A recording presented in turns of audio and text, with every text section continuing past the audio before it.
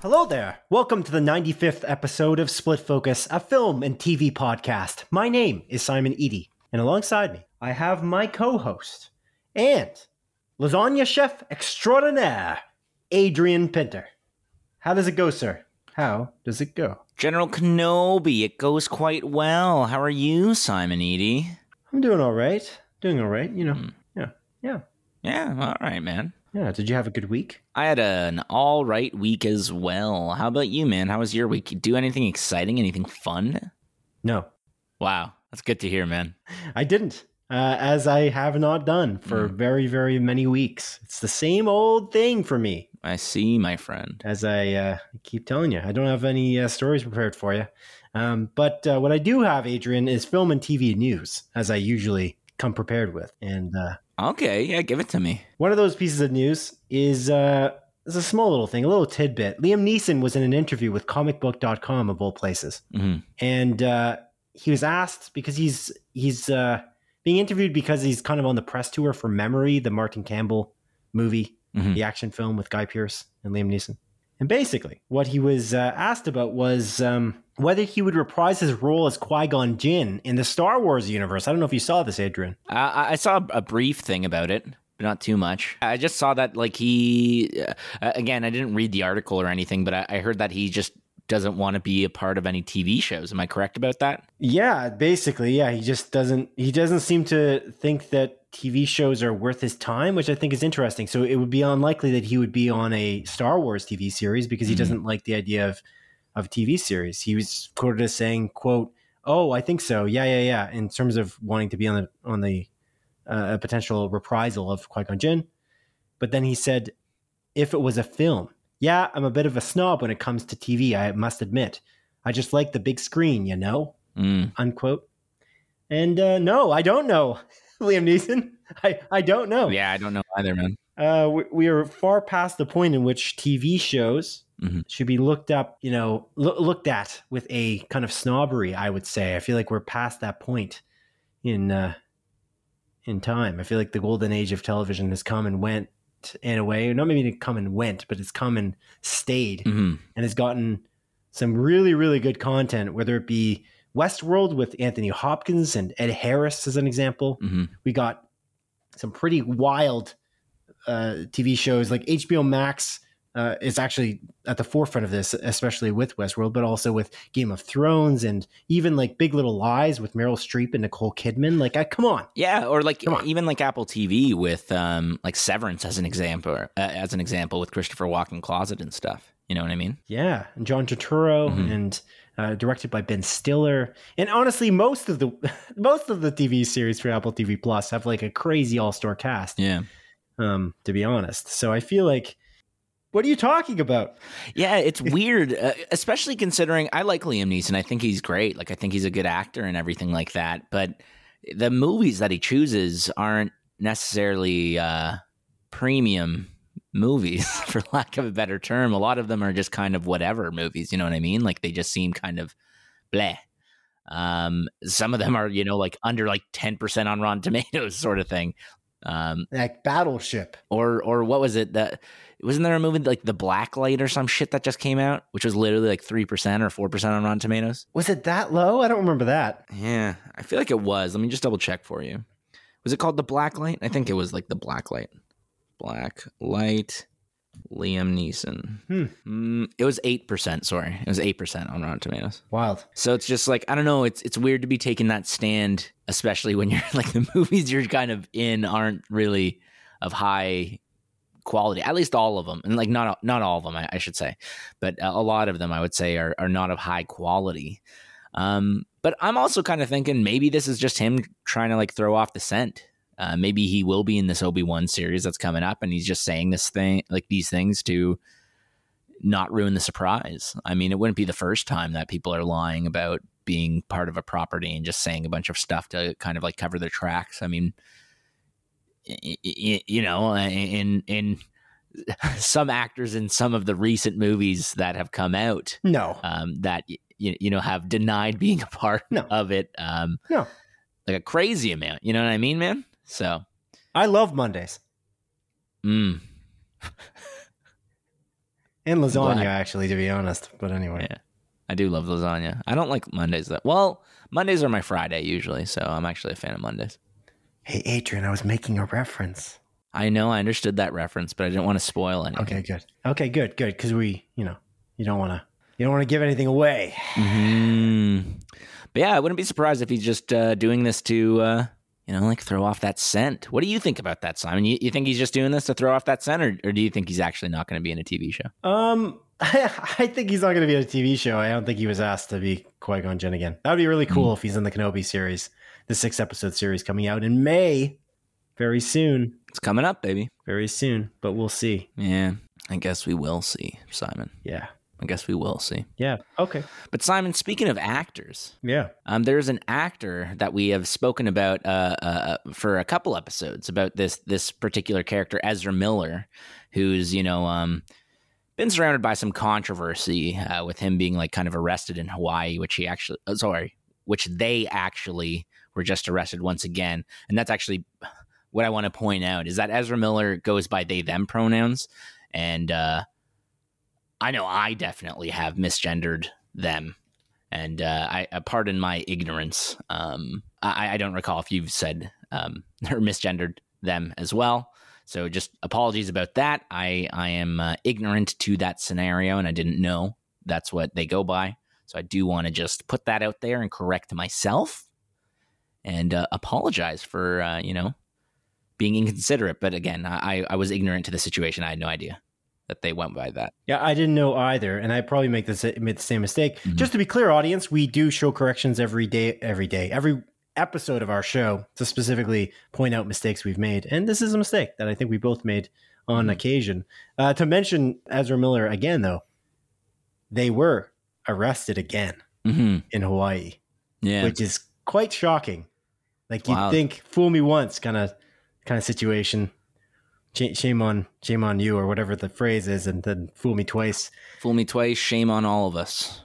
Fool me twice, you're going to jail now for a little while? Like, I don't understand. Like, why did you assault somebody again? I don't know, man. It's fairly evident that Ezra Miller is probably just going through some stuff mentally. Yeah, it's unfortunate. Something's a little bit off with them. Like it's unfortunate, and I really hope they get the help they need because it seems very odd. Like, you're in 2 huge Warner Brothers franchises with, Fantastic Beasts, and, the DC universe, and you're kind of just throwing that away. So, I mean, there must be some underlying issues with, Ezra Miller, and hopefully he gets the help they need and ideally, they get to be back at the forefront. But, I think Warner Brothers has even mentioned that they're going to put all of their projects on hold. So yeah, it's unfortunate. It is unfortunate. It just made me sad because I like Ezra Miller as the Flash. I feel like when the DC fandom came out for the first year, a couple years ago, that was one of the highlights of. It's weird to say that because there was not much of a clip for that new Flash movie directed by Andy Muschietti. But they had Ezra Miller kind of getting excited and going through the history of the Flash on that DC fandom event, like the live event where a bunch of actors and creators kind of got together to showcase what they've been working on. And I kind of felt like Ezra Miller was very excited about it. And I was excited because they were excited. And so that's kind of the cool thing about Ezra Miller. I felt like they really cared about the project. And now I'm kind of feeling like it's kind of going to be all for naught. I don't know how Miller is going to promote The Flash, if at all, when it finally comes out. Isn't it this year? The Flash movie's coming out? The standalone Flash? They delayed it. Remember, like we talked about it being delayed until next year? Was it? Oh, right. We did talk about that. I just couldn't remember when it was delayed, if it was out of the year or not. Yeah, which is a really big bummer because that's like probably the DC movie I'm most excited for realistically. Yeah. That's coming up next, just because I'm curious what they're going to do. I've said it many times before. I feel like they're going to use this Flash movie to reset the DC universe. And we talked a little bit about what's the guy's name? The guy that came in from Discovery and is now like the CEO of like Warner and Discovery. David Zaslav, which we will talk about a little bit more in the show later, actually. Oh, okay, cool. How he was looking into just kind of resetting like all the DC properties in the DC universe and stuff like that. And I feel like the Flash movie could be that sort of jumping off point where you reset it from there and, you know, bring in different actors and you can just kind of reset a universe. But I don't know. I'm curious what's going to go down with all that stuff. Because again, that Flash movie it's been in the works. When was that announced? Like fucking 2016, I feel like, if not even before then. I don't even remember. And yeah, I just feel like, I'm kind of, I want to see that movie. I'm excited about it. It's cool. They're bringing Keaton back. There's so many cool little things that movie's doing. And I'm a big fan of Andy Muschietti after those It movies. So I don't know. I'm fairly confident that movie's going to be great, but there's a lot of stink surrounded about that movie now, just because of, you know, the stuff surrounding Ezra Miller, which again is unfortunate, but we'll see. Yes, indeed. Yeah. Okay, man. Let's reach into that mailbag for a moment here, shall we? I've got another correction to go through, and we ask our listeners to write into us with comments, questions, and corrections by way of email to spillfocuspodcast@gmail.com. And Sean Howes wrote into us once again. And he said, "Hey guys. Hey. With Adrian's love for Jared Leto, I thought I would drag his story on for one more week. However, this is a positive story about him." About me or Jared Leto? Leto. Oh, I'm not interested. Let's move on. Just kidding. I'm kidding. He goes on, because you can write into us about anything, audience. Anything you want, and we will read it. Oh, not anything. You know the drill. It's incredibly disrespectful. We're not doing it. But anyways, Sean continued. Producers and co-stars had some great words to speak about Jared during the making of the Apple TV Plus show We Crashed. This, inspired by true events story, had its series finale this week, and this particular series ended really well, which we all know makes the show. This show was rated 66% by critics and 76% by the audience on Rotten Tomatoes. Okay. We Crashed creator Drew Cravello said it was, quote, comforting knowing the actors are taking it just as seriously as you are. You feel like the scripts and the production are in good hands. To work with people that are 1000% committed to the work, you should be so lucky to do that once in your career, unquote. The crew became so incredibly accustomed to talking to Jared Leto, playing Adam Newman, that it was strange when production was over and he went back to being just Jared. We Crashed director John Requa later added, quote, he came into the room and I was like, who is that guy? Oh, that's Jared Leto. That's the guy I've been working with for 6 months, unquote. These quotes were specifically sourced from website metro.uk. And Sean continued in his email. We Crashed co-star Anne Hathaway recalled that she had been trying to, quote, find the voice for her character Rebecca. But as soon as she heard Leto as Adam Newman, quote, he was like a tuning fork. And I just knew how to speak. It was, unquote, was kind of what she was saying. She continued by saying that, quote, by the third take, we were improvising and dancing and just falling and just felt like that. And then we just, for 6 months, we just tried to honor that. We didn't really consciously do anything. We just kept opening and trusting and being really grateful to each other, unquote. This quote was apparently from popculture.com. And Sean continued to specify, it's nice to hear some positive notes about Jared's method acting, even though I agree that some of his over-the-top actions while filming have gone too far. To actually see what method acting looks like and some of the extremes that some actors will go, I encourage you to watch Jim and Andy, The Great Beyond on Netflix. With a critic rating of 92% on Rotten Tomatoes, this documentary stars Jim Carrey in his role as Andy Kaufman in the 1999 biopic Man on the Moon. From driving a golf cart around the studio while intoxicated, to spitting in a wrestler's face, to meeting the late Andy Kaufman's kids as their dad, it's a wild ride, to say the least. That was Sean's email. Thank you, Sean, for writing into us. Adrian, I'm going to throw this to you first because I've talked too much now. Reading this relatively long email, I would like to ask you, what do you think about this concept that Jared Leto seems to be pretty well reviewed on the set of Recrashed, at least from the producers and the creators' takes on his performance, and I guess from Anne Hathaway, who seemed to fall into her role as well because of Jared Leto. Are you changing your mind on whether this is a good idea? Because last week, obviously, we talked about Mads Mikkelsen and him saying that people shouldn't really do this. Just go on set and act. Don't be an asshole. But anyway. Yeah, don't be a dick. I don't know, man. Like, I appreciate Sean for writing in. Thank you very much, man.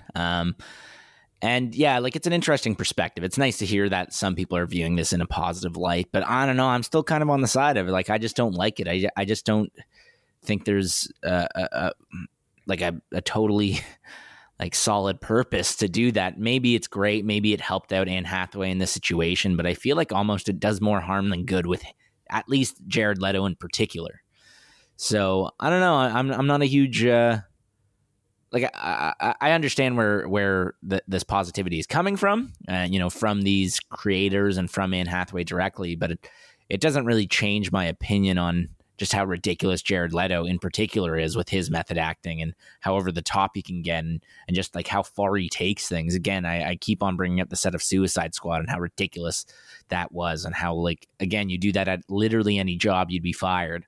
Now, the Jim and Andy, The Great Beyond thing that Sean's pointing out is a good one, actually, because I think, yeah, Jim Carrey definitely took it too far with that role. I didn't get to watch. I watched some of it, that documentary. I feel like I fell asleep. I remember watching it when it initially came out. I don't remember if I watched all of it or if I fell asleep partway through it, but I remember it being very great and like a very awesome documentary. But I think Jim Carrey has gone on to say that he kind of regretted doing that. And like he feels remorse for how ridiculous he was acting then while he was, method acting as that. Like, and honestly, just the idea of him like method acting as Andy Kaufman while meeting Andy Kaufman's real children that's just mental. Like that's 100% taking it too far. But alas, like, I don't know. I still like Jim Carrey. Jim Carrey's an interesting individual. And honestly, I think he's obviously grown over the years, like over the past, like however, like 23 years it's been. And, again, he's come out and said that he didn't really like it, if I recall correctly. So I don't know. It doesn't change my opinion too much, but at the very least, I'm glad that, he wasn't like Jared Leto. It wasn't being a huge dick on the set of We Crashed, and it actually helped the production itself. What about you, man? So here's my deal. Okay. I feel like I should have maybe clued in sooner. And my brother helped me clue into this. This is not what method acting is. And I don't know why there's many articles online, etc. Some of these big publications claiming that this is method acting. Method acting actually doesn't entail this nonsense. Method acting is basically just a way of acting in a way that you use your imagination to become the character in the moment that the cameras are rolling. Not after or when you take it home with you or any of that. That's not what method acting was initially supposed to be. Sure, you can maybe incorporate that into method acting, but the use of the words method and acting together in this kind of term, like Stanislavski and Lee Strasberg made method acting basically what it is, arguably, and you can throw in some other names to who developed the actual practice of method acting. But the idea is to put your mind and body into a state in which you imagine yourself to be that character. You imagine what it would be like to be that person, whether you're using real life experience that you've experienced and using those experiences to become that character. That's one way to do it. Or you can maybe just imagine it based on what you believe it might be. Even if you haven't experienced that exact thing, you're using, again, like experiences that you experienced to become the character. Again, putting yourself into that person's shoes is perfectly as possible and really thinking that you're them, not outside of the shoot, not off stage. If you're a theater actor, that was not the idea. And in fact, I think it was Lee Strasberg that, again, one of the fathers of this kind of method, he specifically was saying that this is actually not super effective to take it off stage. We've tried this and it actually doesn't make it any better. In fact, in some cases it made it worse. Like, you might not have actually made your acting better. You might have actually hindered your ability to act appropriately by taking it off camera and pretending you're Adam Newman at home, as an example. So it's kind of an interesting concept. I like the idea that this particular situation was positive, but it seems like these are fringe characters. Even Daniel Day-Lewis, who obviously is a method actor and he does some of the best acting work that the world has ever seen, potentially, especially on film. I don't think that Daniel Day-Lewis, he is a method actor for sure. I would argue that that's the case, but I would also argue that somebody like Leonardo DiCaprio, whom I claimed last week was not, is also probably a method actor, but a method actor that does it in the way that was initially stated. If you're a good actor, you're probably a method actor. Probably Mads Mikkelsen's a method actor. And in fact, that article by GQ, it claims that method acting is a culprit, but method acting is in parentheses almost the entire time in the quotes. He never says method acting as far as I saw in the GQ article. So he's misquoted, actually, which I find to be very interesting. There's like a buzzword situation with method acting because I think they think the audience reading these articles might think might be simpler to just call it that, which I think is kind of neat.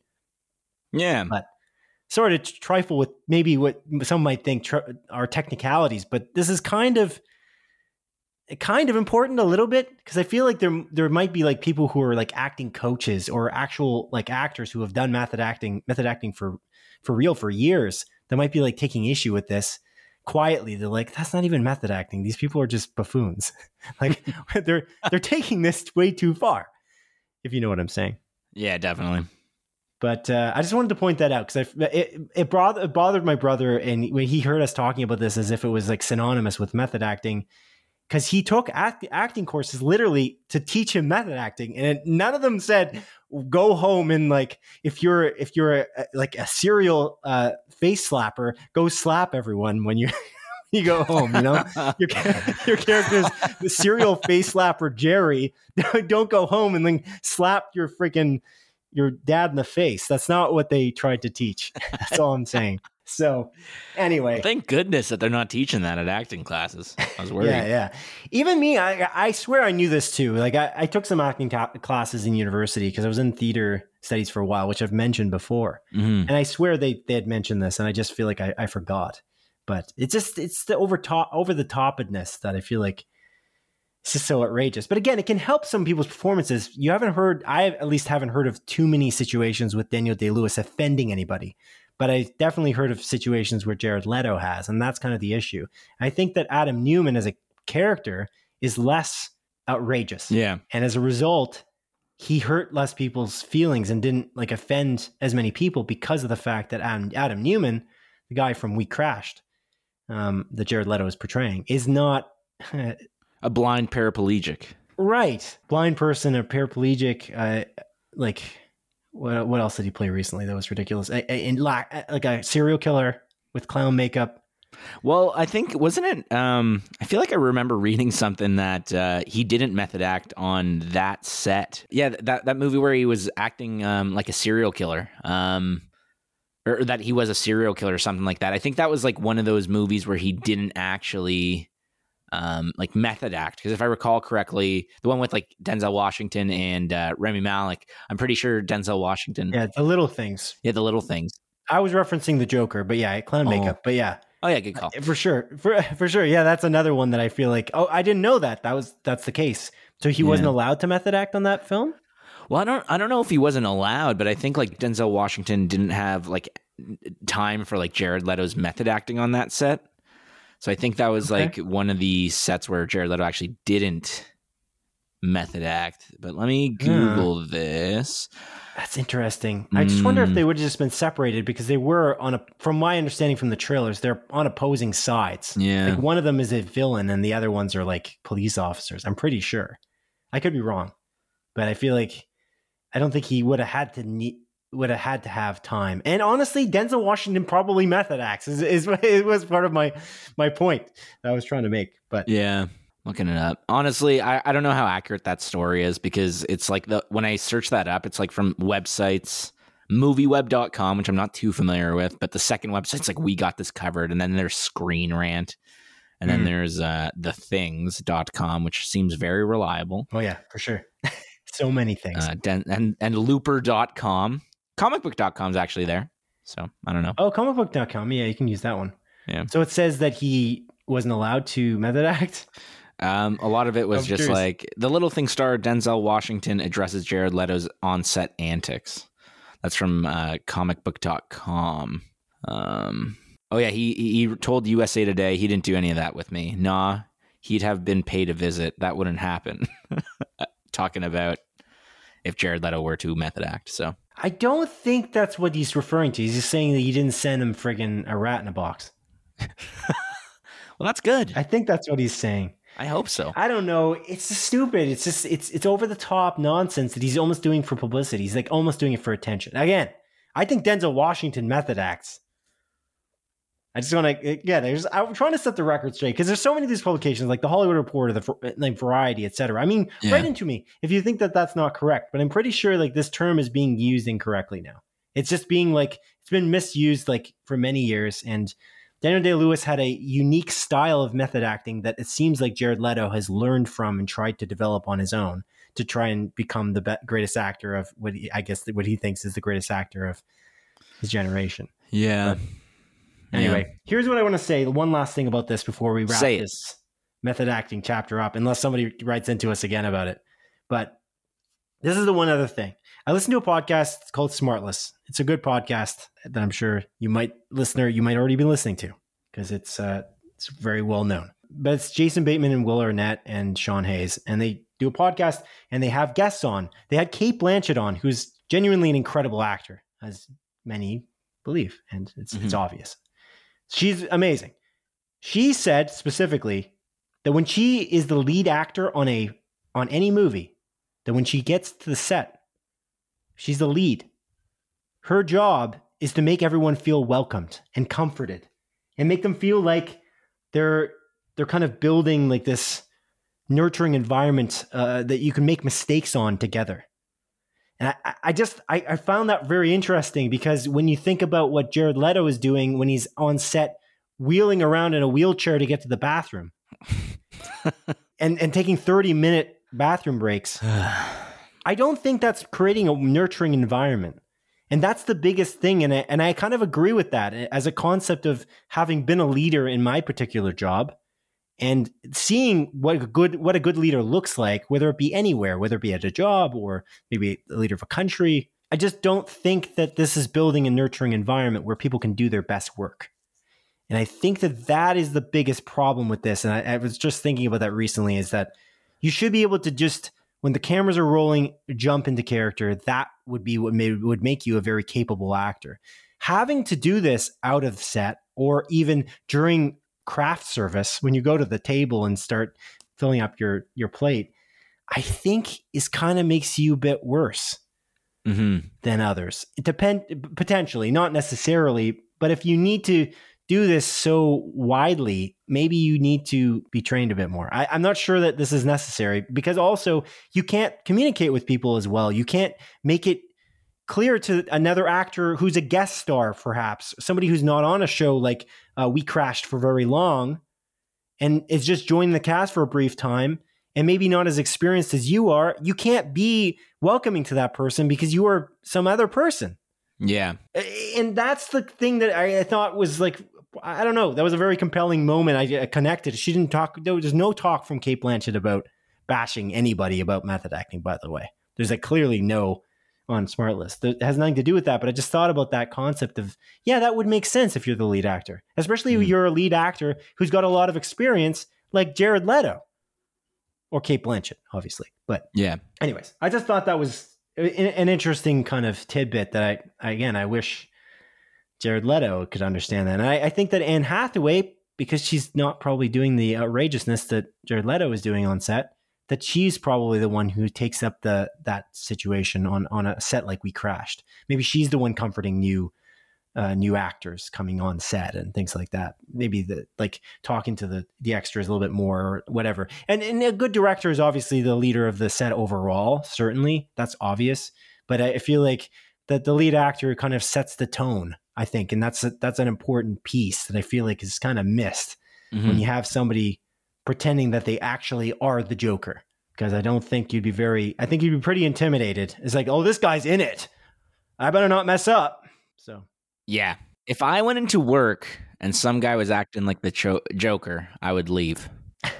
Yeah, I know that, but people are expecting him to act like the Joker. But I think the key word here is I feel like it's a bit selfish. Yeah, definitely. That'd be the word I would use. That's a good way to put it. He's not supportive. Yeah, that's a good cherry on top of this whole saga. I also like to point out too, I feel like whenever you listen to like any of these actors talking about like Marvel movies, they're always like, that was a really fun experience. We collaborated on this really fun Marvel movie.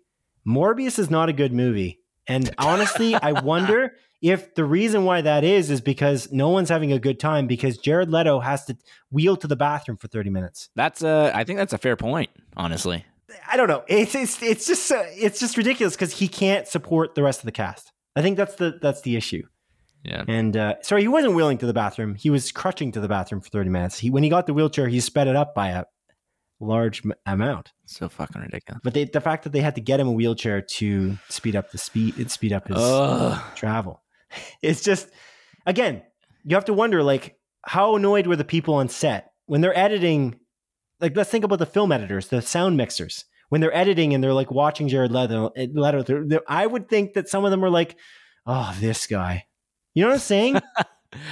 100%, man. The guy who made us go over every day by like at least an hour because he had to crutch to the bathroom. Yeah. For no reason. Like, it's not like he needed it. Are they paying hourly? In which case I'd be okay with it. But if it's salary, I'd be so fucking annoyed. But even then, think about your own workplace. Do people like staying extra even if they're being paid hourly? No. Yeah. No. I know. They want to go back home to their families. Like, I don't know. I don't know. Again, I can't say that this is what happened, but I feel like when you nurture a set, everyone's feeling welcomed, and they feel like they can again create a really fun environment, one that's not a laughless movie like Morbius was. Like, there's very few laughs, but I don't know. It's laughably bad, in my opinion. But yeah. Yeah. I don't know. Sorry, Ken. Again, Morbius is not the worst movie I've ever seen. I don't want to, again, saying sorry to Ken, I guess, because Kenneth Stadelbauer is an individual who writes into our podcast on a weekly basis. Generally, he didn't this week, but I would say that we've been a little harsh on Morbius, and he does like it. I don't hate Morbius. I just feel like it's one of the worst in the Marvel Cinematic Universe of films. It's just not, there's nothing original, really. Very little original. Maybe I said sorry and then bashed it more. Did I just do that? Sorry. Yeah, you did, but it's that's okay. That's not what I was trying to say. I'm just trying to say, like, they could have done a lot more with it and they didn't. And that's just the question. There's a question of why. But anyways, is Jared Leto good in Morbius? Yeah, I think Jared Leto's been good in a lot of his roles. And you don't like Jared Leto, but I just, from what I'm saying here, I'm just kind of saying maybe he doesn't need to go this far. It's okay if he wants to do this kind of fringe method acting, just like it was okay for Daniel Day-Lewis to do it. But it wasn't necessarily, I would say definitely not okay for Jim Carrey to do what he did. Don't spit in the face of people who are working on a film. Mm-hmm. That's just unacceptable. And so treat people with respect out there, fellas and gals. Yeah. That's a good way to end this. That's what you said like 10 minutes ago. Anyway. Yeah. Okay, Adrian. That's all I got to say. Thank you to Sean for writing into us. I appreciate the other perspective. Adrian, you know who didn't method act on his films? Who? Simon. Actually, no, these people probably all method acted. I'm just talking about The Northman, which is a movie we just watched. And I'm imagining Alexander Skarsgård probably method acts in the traditional, the way you're supposed to be method acting. Willem Dafoe, who's also amazing in that movie. Ethan Hawke is in that movie as well. You got Nicole Kidman, who's amazing in The Northman too.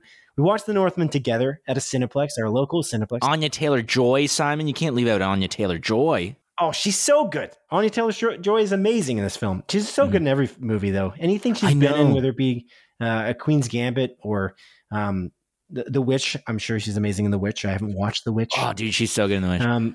She's slowly becoming one of my favorite actors, honestly. Yeah, she's really good in Split. Oh, so good. Yeah, anyway, point is, The Northman is an amazing movie, and I think you would agree. Mm-hmm. It's basically about a guy named Amleth in way back in the day when Vikings exist. Amleth, what he's looking to do really is he's looking to avenge his father and save his mother and simply kill Fjolnir is what he's trying to do. Exactly, man. As the tagline of the film says. That's what he's doing. That's the plot of the movie right there. I just explained it to you in a nutshell. Mm-hmm. Quick synopsis of what he's planning. And that's how the movie goes from there. His father is murdered. He wants to avenge him. And his mother is taken by Fjolnir, and he's going to take Fjolnir down. Yeah. And so he was a boy when this event happened. He grows up to be Alexander Skarsgård. And this is obviously Alexander Skarsgård playing the older version of Amleth. Yeah. Not like he transformed into an actor named Alexander Skarsgård, who probably method acts. Just saying. Yeah.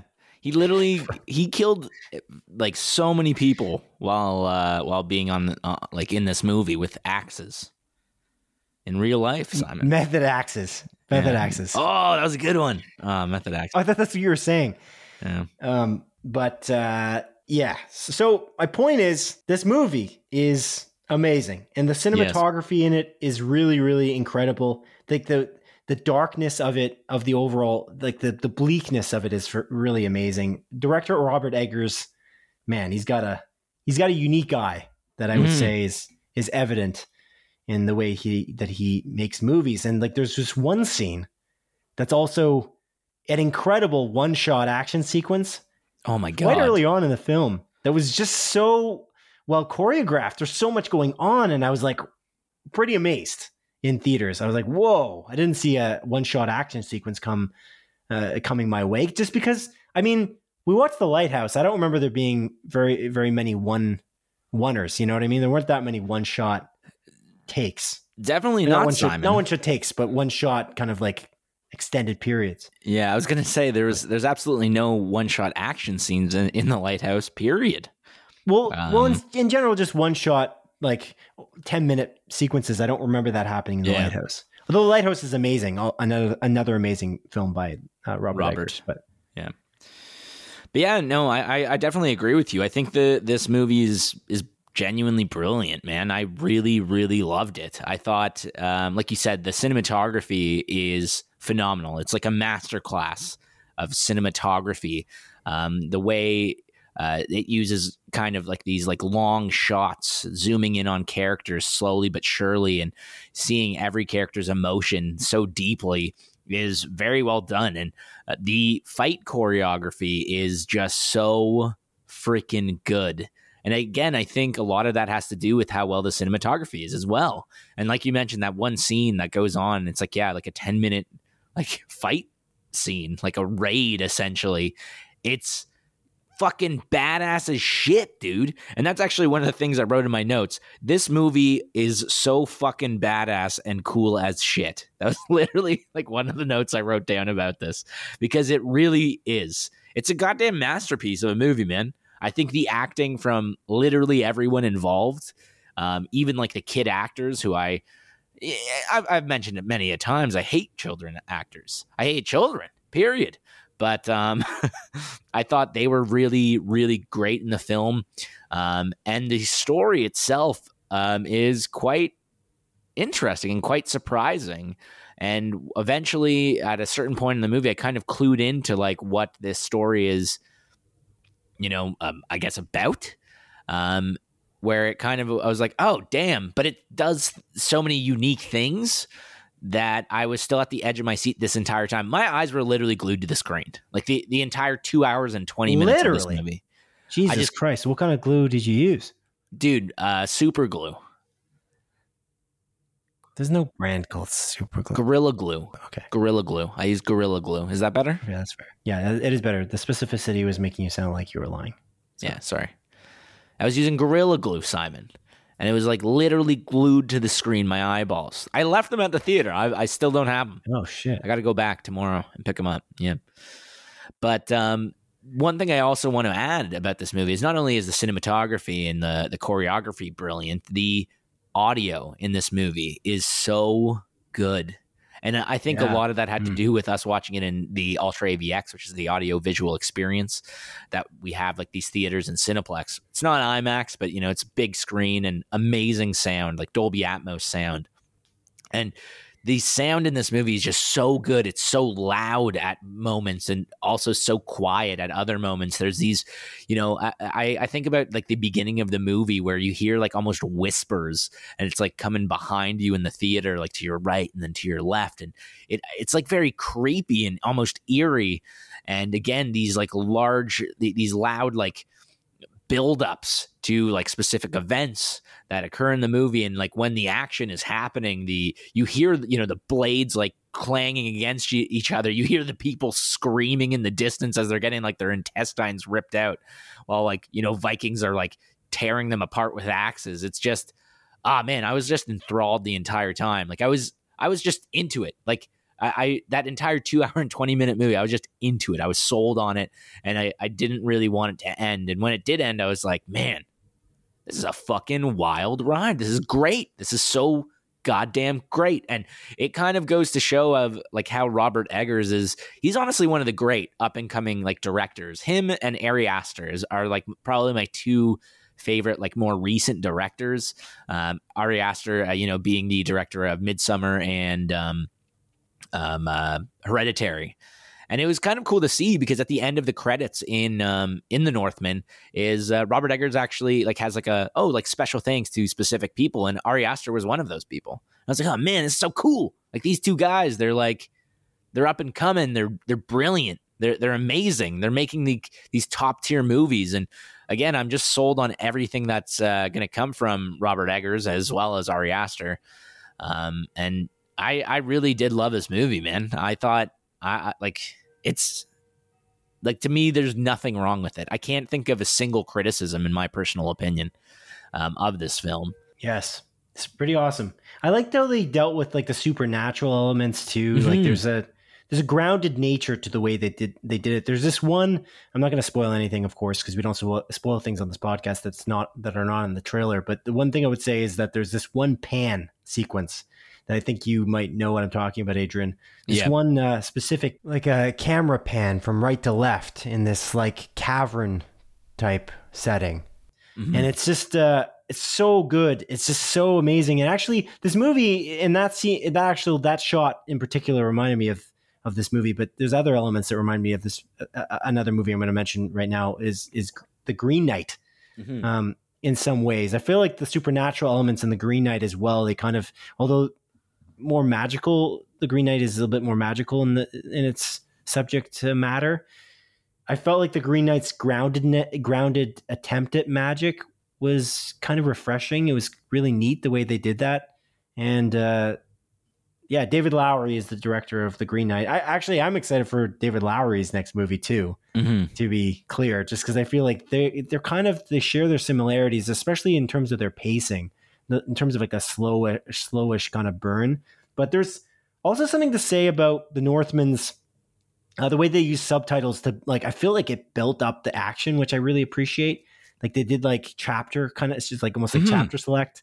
They showed like the titles of various chapters of the story. Actually, The Green Knight did something similar, if I recall.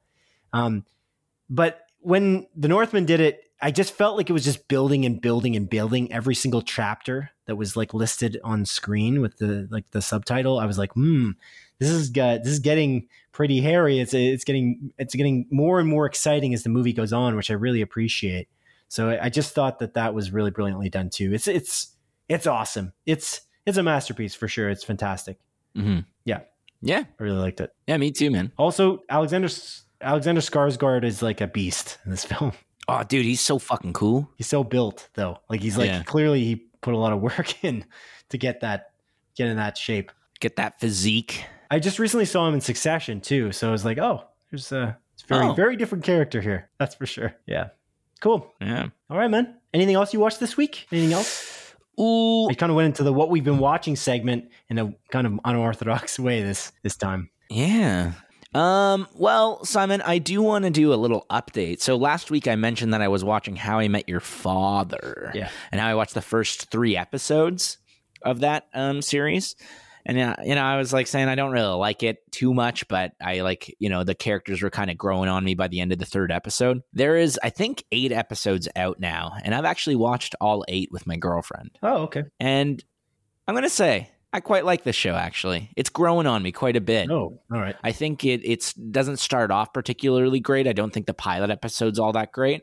And again, it's not being reviewed too well, but I'm curious if the reviews are more positive as the season has progressed, because again, like as the show is kind of going on, I'm starting to like these characters more. I'm starting to laugh more. I think the jokes are a little bit funny. I think it does kind of fall into the trap of some of the jokes being like kind of corny. You know, there is a laugh track, which How I Met Your Mother also had, but it's still good. Like, I don't know. I quite like it, and I'm kind of excited to see where it goes. It has been renewed for a season 2, which I'm happy about. And I think there's only 2 more episodes of this season, but if you're a fan of How I Met Your Mother, you're a fan of just sitcoms in general, I think this show is actually worth a watch. I'm switching my tune from last week where I said that I don't think it is.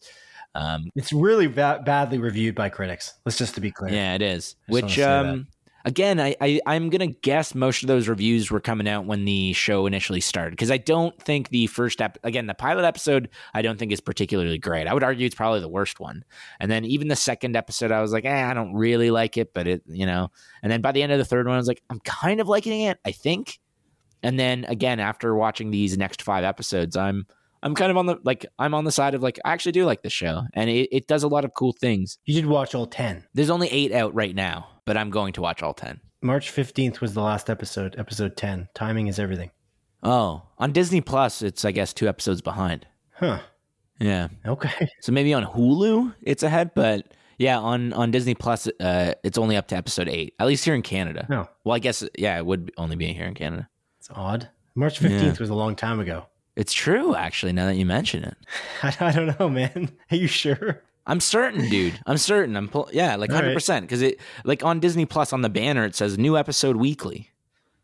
Like every Wednesday, Disney Plus. Oh, weird. Okay, so it must be a Star thing, like a Canadian Star thing. Okay, cool. Yeah, 36% of Rotten Tomatoes, 54% audience score. So, not beloved right now. But I do like it. I guess we'll see if that changes. I do like it. And I hope, at least in the direction it's going, and like, you know, the jokes that it's setting up and how these characters kind of interact with one another. Like, I'm excited to see where it continues going. I like it. And I would recommend it, actually. Like, especially if you're a fan of How I Met Your Mother. Okay. Yeah. Cool. What else have you watched, man? Well, I also watched Moon Knight, episode 4. Yeah, me too. But I'm not going to spoil anything about Moon Knight. But I will say about Moon Knight episode 4, what a great episode. I really liked it. And I feel like I'm engaged. I'm very, they've got me. They grab me by the horns. They have me at least to a point where I'm interested and intrigued for the rest of the series for sure. And I kind of was intrigued from the beginning of the first 2 episodes. The third episode I felt like was the shakiest. But then the 4th episode, I feel like it kind of changed my outlook of the entire series. So I gotta have a bit more faith. I just haven't had too much faith in the Marvel series because I feel like they don't stick the landing. Will this stick the landing? I don't know, but I can't wait I can't wait to find out. Basically, yeah. I don't want to stick on Moon Knight too long, but I kind of agree with you. I think this 4th episode was the most interesting, and I'm definitely curious to see where it's going to go. But again, there's only 2 episodes left, man, and I feel like there's a lot to cover in 2 episodes. So I don't know. I'm going to keep my expectations in check and not be hopeful. But I do agree. Yeah. I think this 4th episode was the best one out of the 4 that we've seen. But yeah, again, I don't want to talk about it too much. We'll dive into it once it's all done. But I did like this 4th episode. Cool. Yeah. As well, I'd just like to point something out. Moon Knight is ending in 2 weeks, right? We're on episode 4. It's done. Yeah. There's 2 more episodes left, which worries me because it's like, well, how are they going to wrap this up? Which is what we've been saying since the beginning. But regardless of that, they've got 2 hours, so let's hopefully hope for the best. But my point is about that, they've got 2 more episodes left. Right after those episodes air, actually, I'm trying to think now. Yeah. It literally will be. Yeah, because May 5th is when Doctor Strange in the Multiverse of Madness comes out. Correct. And the question is, did they time something with Moon Knight with Multiverse of Madness? That's the question that I have because Doctor Strange and in the Multiverse of Madness was pushed back, if you remember, audience. I do. It was literally moved. Specifically, after the Batman had announced their date, they moved Doctor Strange. So people thought, oh, they don't want to be launched in and around the Batman because it's a superhero tentpole film and they don't want to have another superhero tentpole film. Disney didn't probably want to go up head to head with the Batman, even though they were going to launch, I think, a week or 2 weeks apart. It seemed like that was the reason, but maybe, just maybe, there's a connection between Moon Knight and Doctor Strange. I don't know if that's true, no clue, but I just wonder about that just a little bit. I don't know if you do it too, but I definitely wonder. I think it would be cool if there was. I definitely wonder about that with Hawkeye and Spider-Man, because a similar thing happened. They pushed the dates, and then there was some small connections between the two. So, you know, you'd have to watch both to know what I'm talking about, audience, but there were some small connections between Hawkeye and Spider-Man No Way Home. And there was, a date push. I think the date push for Hawkeye was that they launched 2 episodes at once, and they didn't initially plan to do that. And it seems strategic. And I'm wondering if this is a strategic move as well, because of the timing. Seems so perfect for the series end for Moon Knight and the premiere of Doctor Strange. But I guess we'll see. Yeah, I'm definitely intrigued about that. And after I remember you mentioning that whole Hawkeye thing, and I was like, no, they just did that so it finishes by Christmas. And then I ate my humble pie, Simon. So I'm hoping you're correct about this as well. I would like that to be the case. Well, that one, I feel like I had a good inkling as to why the connection might exist. This one's all over the place. Doctor Strange could literally go anywhere in the multiverse. So I feel like that is kind of the only connection I can think of for Moon Knight. But I had a feeling that the Hawkeye series would connect to No Way Home in a very specific way, and I was kind of right. So I don't know about this one. I feel like this one is kind of more up in the air, but I guess we'll find out. But Adrian, I don't know why we didn't segue to this right away, but we literally watched The Northman, which is about Norse mythology in some way, because it's about Vikings. It's true. And we also saw a trailer for a movie from Marvel that's literally about Norse mythology, and it's the Thor Love and Thunder trailer, the movie being directed by Taika Waititi. I don't know how we didn't just make that segue so easily. But anyway, Adrian, the first trailer for Thor Love and Thunder was released. What did you think? I thought it was really good. Again, I'm a big Taika Waititi fan. I loved Thor Ragnarok. I think it's in my top 5 MCU movies for sure, if not, in my top 3. Like, I adore that movie. I think this trailer for Thor Love and Thunder is awesome. I think it looks really great. It didn't reveal too much. I don't really know what the movie's going to be fully about. We saw the Guardians in it. We saw, Tessa Thompson's Valkyrie in it. We saw Korg in it. I'm stoked, dude. I'm very stoked. And I think this trailer was badass as shit. It was great use of music, great, great shots brought into it. I'm curious where the story's going to go. Again, there's the reveal of Natalie Portman's Mighty Thor at the end of that, which we kind of knew was going to happen anyways, because I think they revealed that on like a Comic-Con / Fan Expo sort of event thing way long ago. But I thought that reveal was really cool. I think this trailer is great. I think this is a top tier trailer, and I'm very excited for this movie. What do you think, Simon? Simon Eady, what did you think? I liked it. I liked the trailer, but I don't agree with you that it didn't give away too much, because we don't know what's in the movie. This is the same thing every time. Oh my God. With all of these Marvel movies. That's a lot to reveal. They revealed a lot, man. You just listed it. You just said what they revealed. It's a lot. Why? Why do we need all that? That's my question.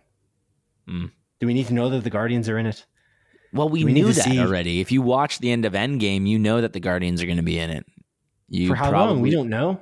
We don't know anything. We have no idea. They could do anything. There's a lot of time has passed between this. I don't know. I think you're a little bit too picky with trailers. I'm going to be honest with you. I think you're a little bit too picky. Is that so? Because I feel like you were the one who pointed out. I don't know. I'm going to call out your contradictions again. Like last week, many weeks back, you pointed out specifically the Shang-Chi. You had a problem with Abomination being in it. In the trailer for Shang-Chi and the Legend of the Ten Rings, I mean. That was your call out. And, but I'm just following up your exact sentiment from that week, because that was a very minimal thing in reality. They kind of gave away a lot in this. Well, the reason I had an issue with the Shang-Chi thing is because we had no idea that Abomination was going to be in it. We can assume that the Guardians are going to be in this movie, as well as Korg, as well as Jane Foster, because it was like at the end of Endgame, spoilers for Endgame. I know I feel like we can kind of talk about it just because the MCU is like ongoing, but Thor literally leaves with the Guardians. So why wouldn't this movie pick up with Thor still with them? They're just going to be like, oh, actually, yeah, Thor left the Guardians. No, they're obviously going to show that. Yeah, I guess. Whereas we had no inkling that Benedict Wong's character, Wong, funnily enough, his character is literally Wong, was going to be in Shang-Chi or Abomination. Like that.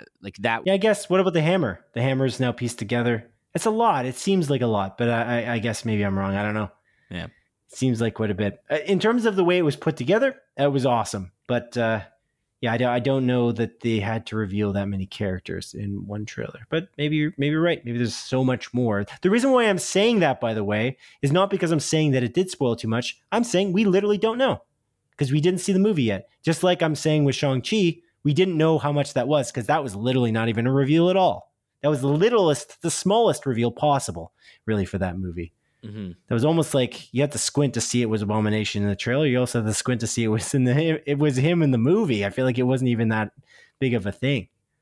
So, yeah, I don't know. I think that you don't know until you watch it. I thought that for sure, undoubtedly, they revealed too much in the Spider-Man No Way Home trailer, the last one.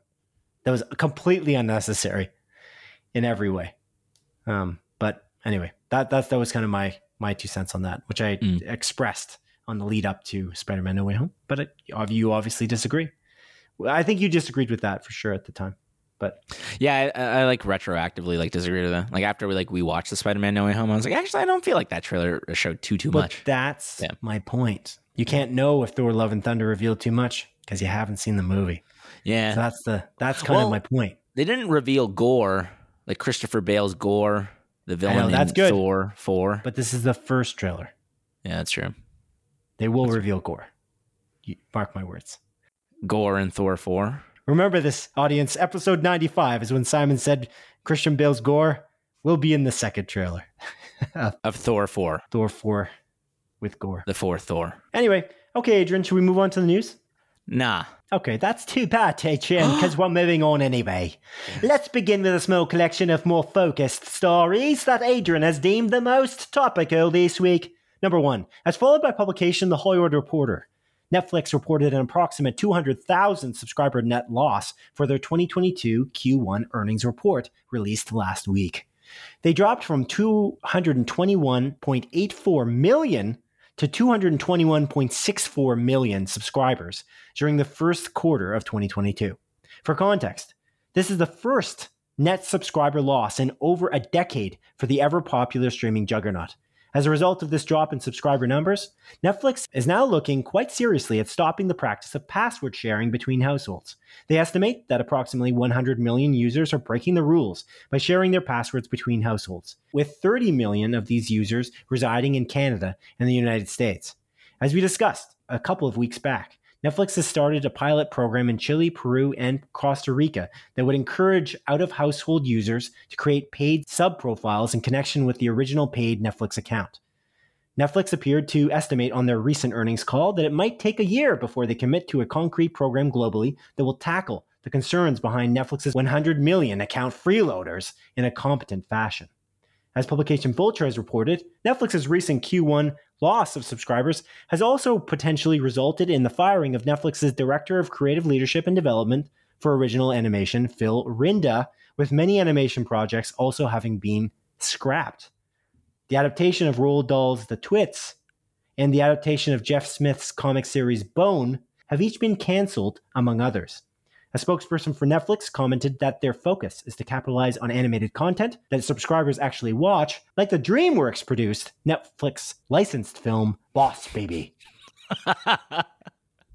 Oh my God. Who's watching Boss Baby, Simon? I guess lots of people. Jesus. Based on the numbers. The data don't lie, Adrian. The data don't lie. What the fuck? That's ridiculous, man. Oh, Jesus Christ. Simon, I'm gonna say a couple things about this. All right, are you ready? Oh, I'm ready. You ready? Oh, I am. I think Netflix blaming people for sharing passwords and saying that's the main cause of them losing 100 million, losing so many users, 221 million of them, What is ridiculous. Because I they think didn't lose 221 million. They only have 221 million. Adrian. Oh, sorry. What are you Losing talking about? losing 200,000. My apologies. Yeah. Subscribers. Which they probably lost more, to be clear. They lost a net of 200,000 subscribers, to be clear, for that Okay, quarter. fair. Understood. Which is the first time they've lost any subscribers in history. 10-year history, I should say. Yeah, it's interesting. But I think that, like, blaming it on the password sharing angle is ridiculous, because I genuinely believe Netflix was built upon people sharing their passwords with one another. I think that was really the main thing. I think that's what made Netflix so popular among so many people sharing their passwords, and then, getting into that content and all of that sort of stuff. And I don't even know, like, I can't think of a single person in my life that has, like, been like, oh, I'm going to cancel my Netflix. Can I just use yours? Or, like, even heard people talking about that in just, like, day-to-day life. I don't see that connection. Maybe they are seeing that. They obviously have that data. They can see, like, different IP addresses and all of that sort of stuff. But I think that's not really the case. I think the main issue with Netflix losing this many subscribers is that there's just not as many compelling TV shows on the service anymore. There's a lot of great stuff. Don't get me wrong. I think there's amazing things on there. I love Ozark. I think Ozark's brilliant. I think Stranger Things is brilliant. There's a lot of really, really great shows on there. But I think a lot of what Netflix produces is also total garbage. And they're just kind of floundering at this point when you have, streaming services like Disney Plus as an example, and hell, man, I'd even say Apple TV right now, coming out with banger after banger, or shows that are being just, either universally watched or loved. And I think where Netflix is kind of failing is just that quality of content, like ensuring that their content is top tier, and they're releasing stuff to make people come back.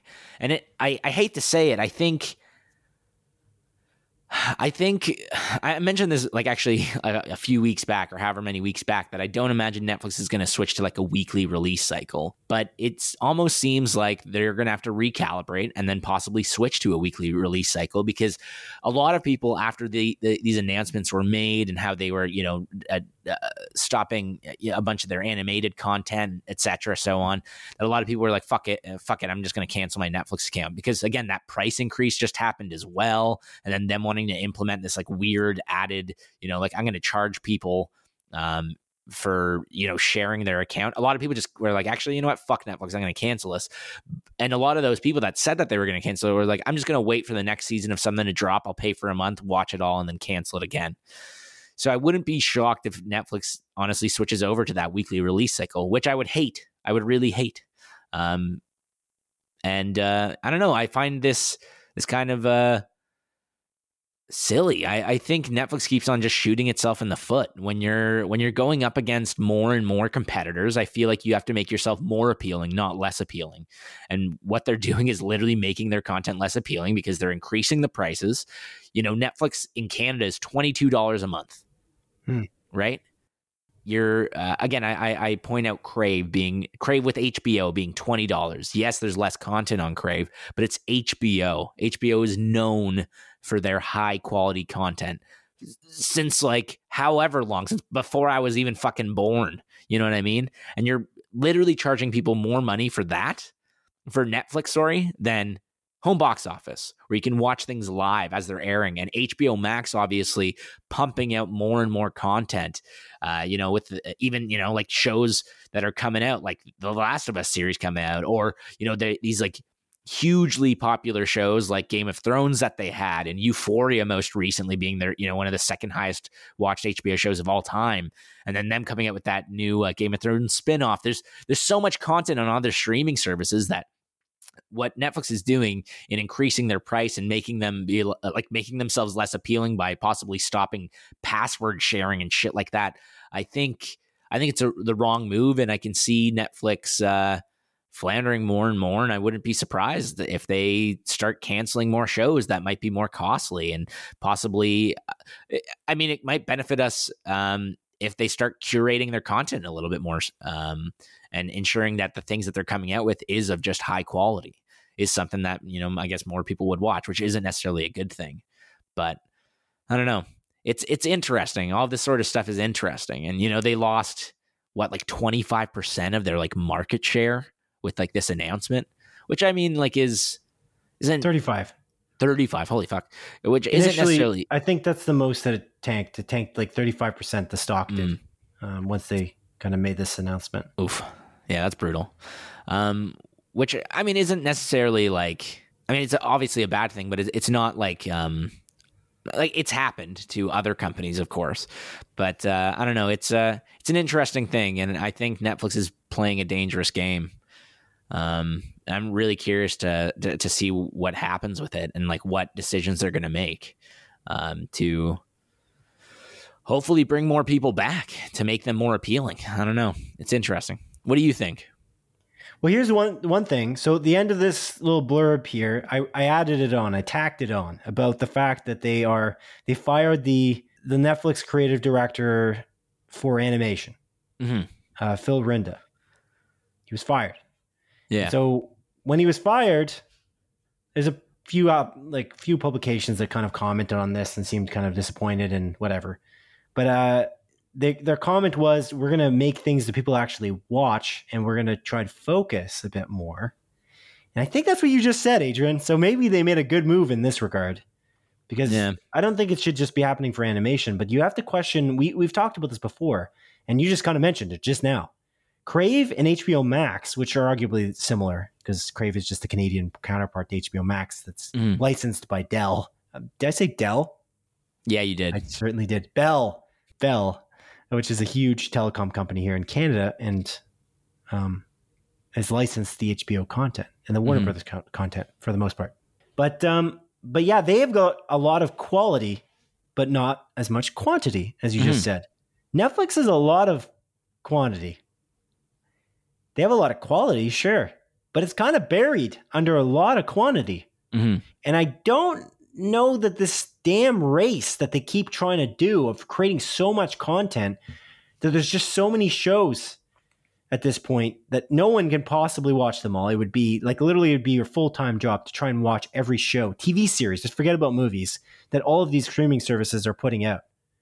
It'd be impossible to do, I think. Yeah.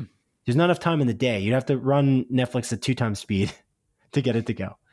So you have to think, like, maybe this is a good move, that they should be cycling out some of these options and just try to make it so that Netflix is creating just quality. Maybe a lot of quantity of quality, but like HBO and Warner Brothers are focused on. But that's a question that I feel like I should oppose to you. Do you think that they should just have more, Adrian, Boss Babies?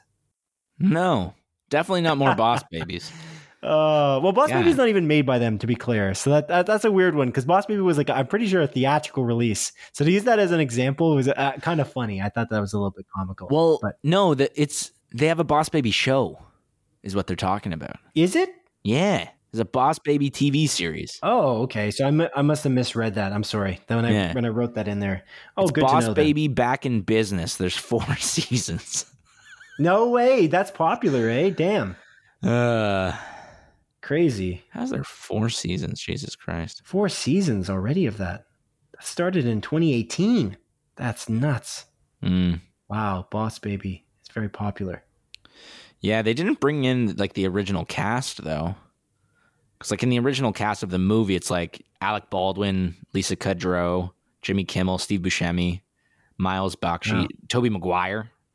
And then in the Boss Baby Back in Business, the hit TV series, it's J.P. Carliak, Pierce Gagnon, Kevin Michael Richardson, Alex Cazares, just a bunch of people. No, none of the movie people are in that. So I don't know. It's interesting.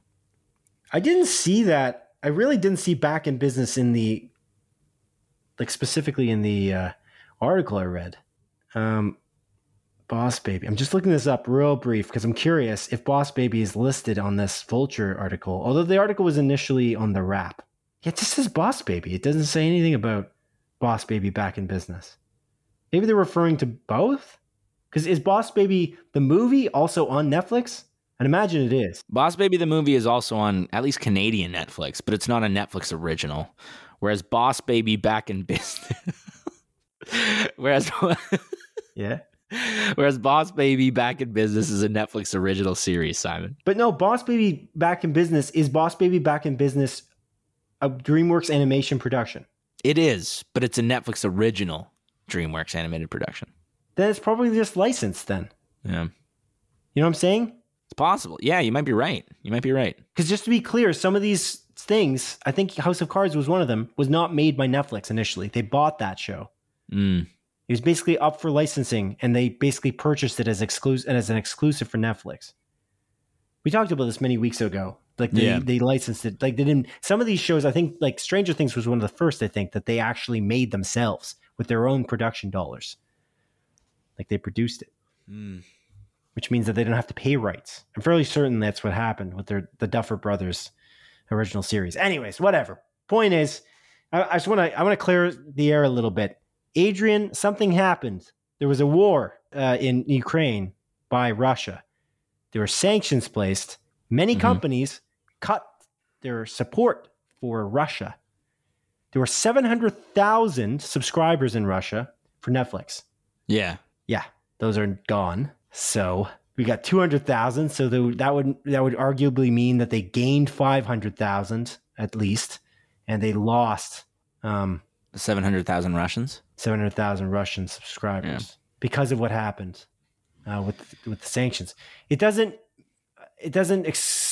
looks like they're losing across the globe subscribers, regardless of whether they had to do this to Russia or they chose to do this to Russia, I should say.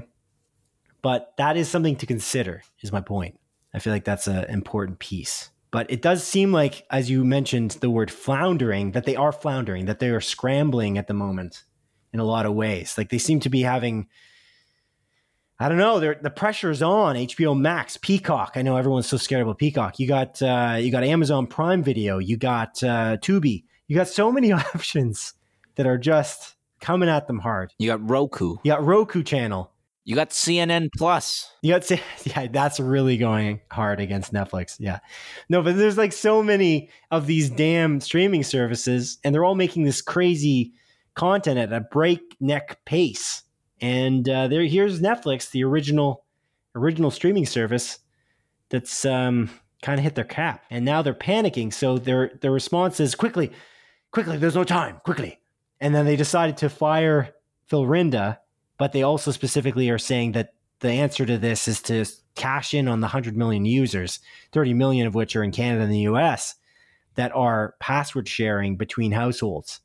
Yeah. And again, I mentioned this weeks back when we talked about the fact that they are implementing a pilot in Chile, Peru, and Costa Rica to try and curb the password sharing, that I personally, if this happens, will probably cancel Netflix and resubscribe, and then cancel it, and then resubscribe when shows that I really like to watch come back. Because my family is sharing Netflix because we used to live in the same household and used to all share the password, so we were following the rules. But over time, first of all, the amount of money has doubled since we started paying for it. Like, it's literally doubled. We all watch at the same amount. We all used to live in the same building. I guess that really matters to Netflix. But now we don't live in the same building. We're still sharing Netflix, and I'm paying double the price, but we still all watch Netflix probably the same amount because there's so much content out there. But my point is, if they were to do this, if they were to charge me more or try to make it so that I can't password share out of household, I'd be like, okay, no problem. Thank God I have a reason now. I can tell my family, hey guys, I'm actually going to cancel Netflix. You guys can subscribe on your own. I will subscribe again when there's a show like Stranger Things Part 2, Season 4 or whatever coming out. See what I'm saying? I see what you're saying, man. I'm not even threatening. I'm just being realistic. I'm going to do that. I'm just going to do that. I'm almost excited. I actually kind of want them to do this. I don't want to spend $22 a month. I haven't watched the Netflix show, I feel like, in like Ozark. A few months. Oh, wait. Did you watch Ozark? Oh, yeah. Ozark. Yeah, Ozark would have been the last one, which I finished a month ago, I guess.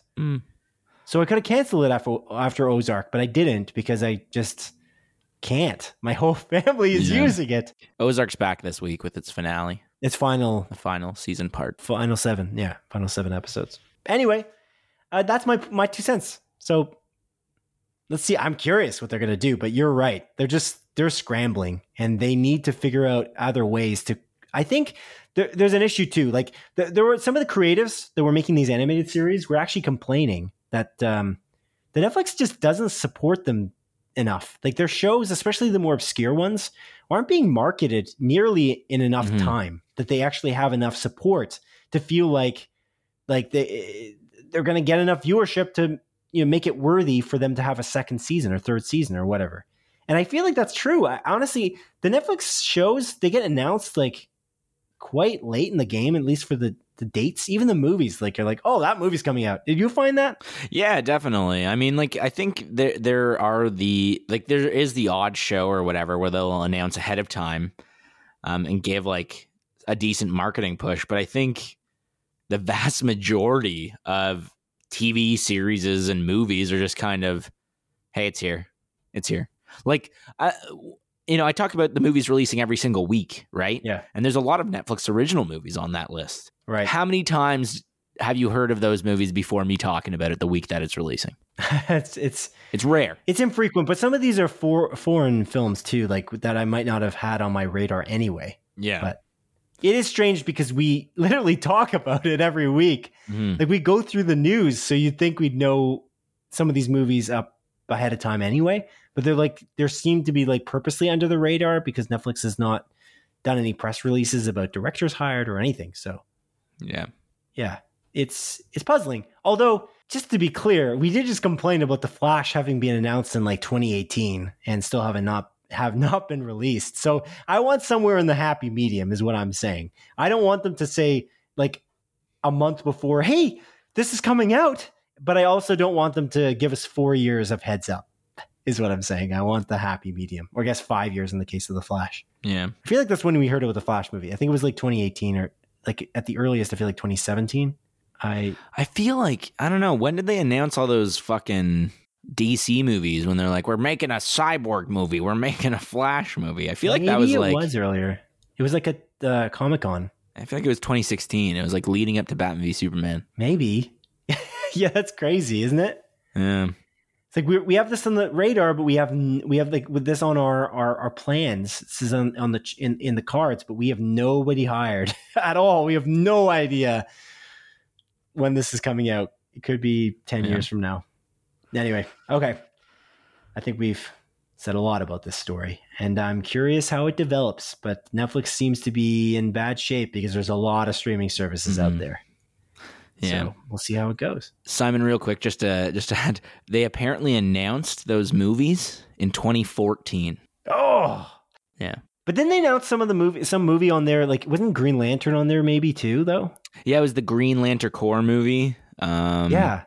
So it was like movies that never even were going to come out. Which I think is being made into a TV series, if I recall correctly. Yeah, like, this is like a lesson. This is like the same thing as like video games. Like they're announced way too early.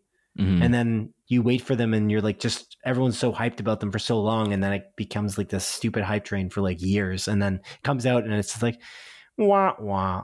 So this is kind of a stupid strategy, in my opinion. But agreed.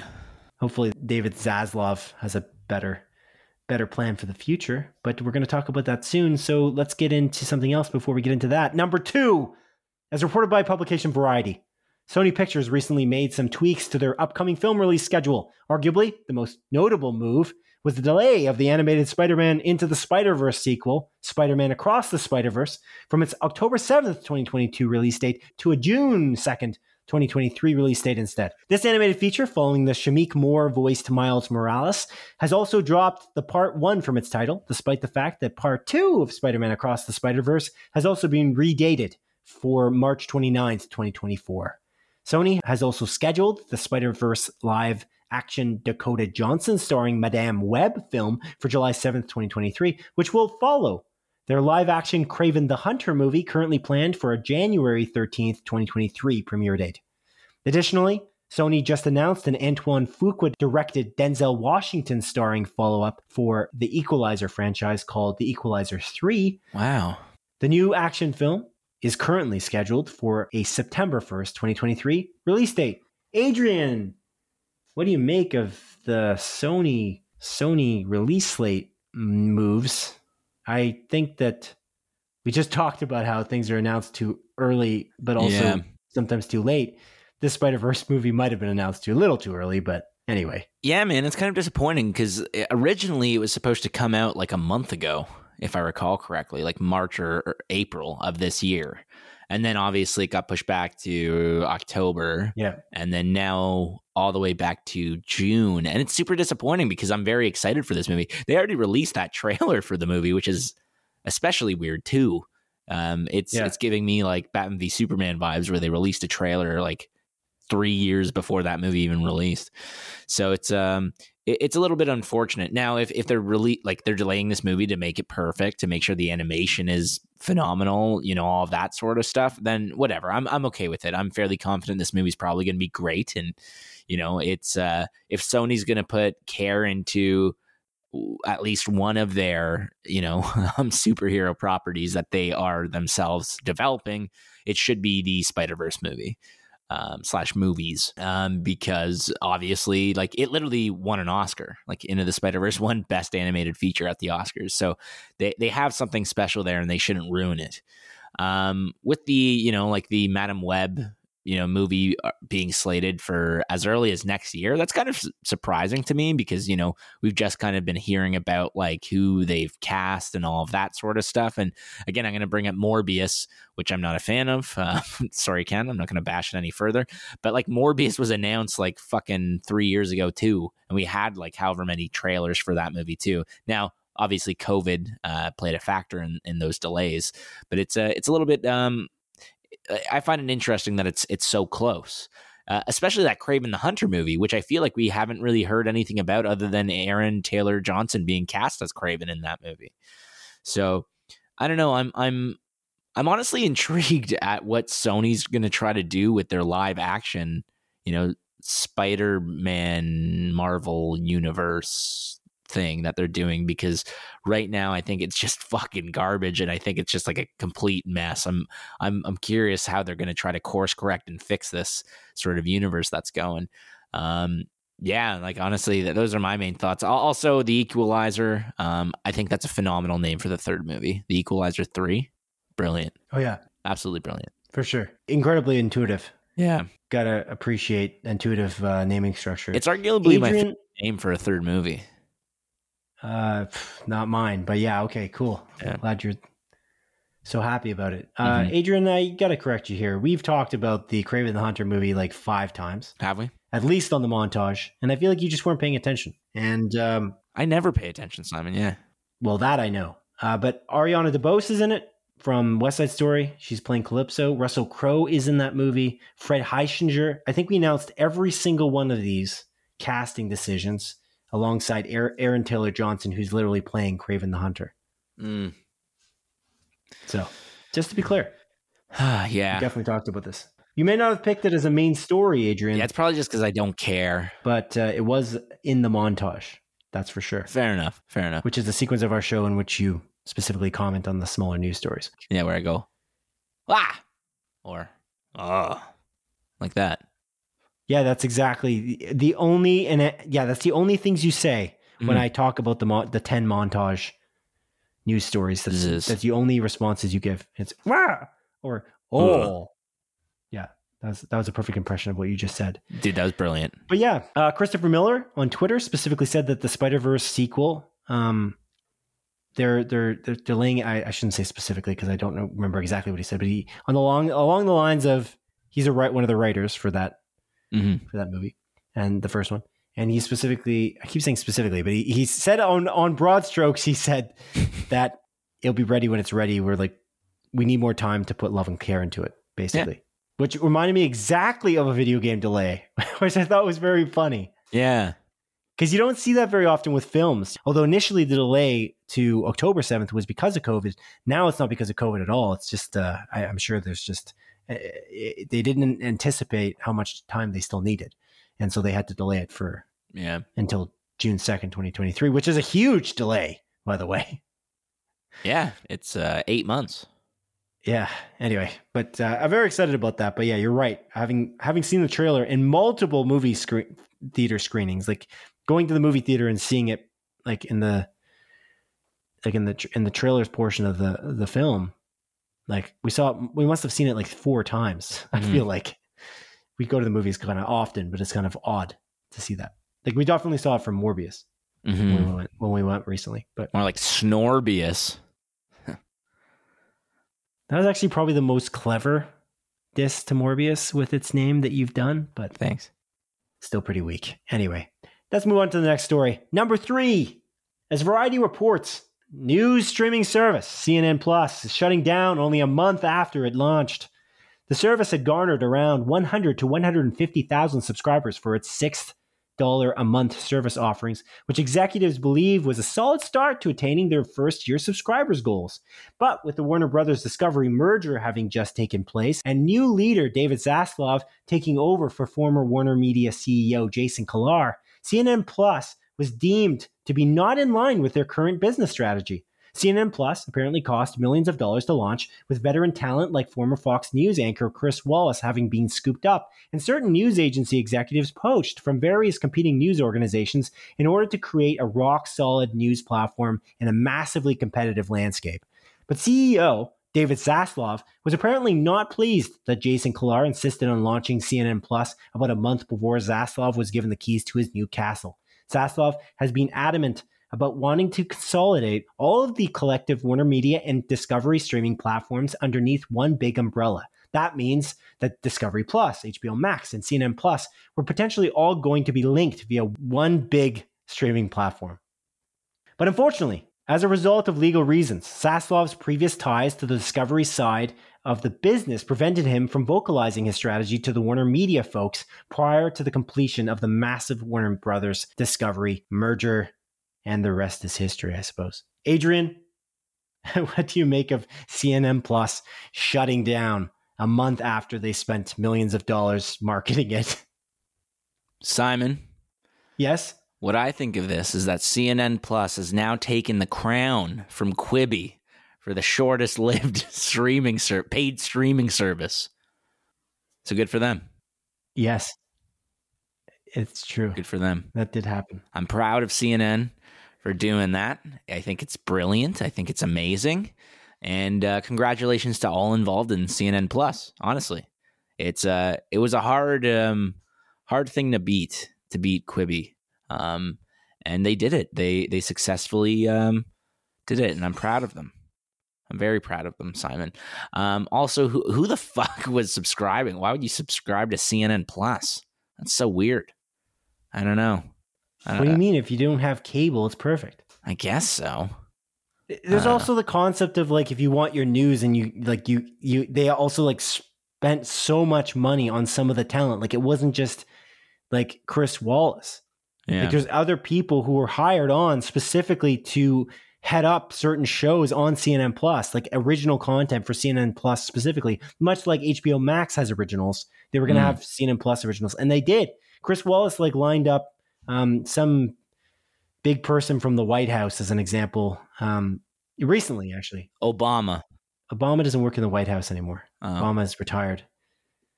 But I don't know if you know this, but Obama is not the president of the United States currently. Oh, damn. That's wild. Yeah. I actually didn't know that. Yeah. Wow. It's crazy. Newsflash. Anyways, yeah. So that's who would watch that. People who wanted to watch these exclusives potentially. And honestly, 100 to 150,000 subscribers. Some people thought that was very weak, and some people thought that was strong. But the truth of the matter is they shut down because David Zaslav's strategy was not this. That was not what they wanted to do. And the fact that they spent so much money doing this when they knew they were merging, it seems kind of careless and such a waste of resources. And that's my only take on this story. But you picked the story, so I imagine you've got more to say than good for them for taking the cake of being the streaming service canceled first. No, Simon, that was actually the main reason I chose the story. I'm not even being facetious. Are you serious? Yeah, 100%. I wrote this whole thing and did all this research so you can say that shit? Yeah, actually. Wow. Your disrespect knows no bounds, Adrian. It does not. You're like Jared Leto How dare you? Don't you dare. taking crutches to the bathroom every day What? when he can walk perfectly.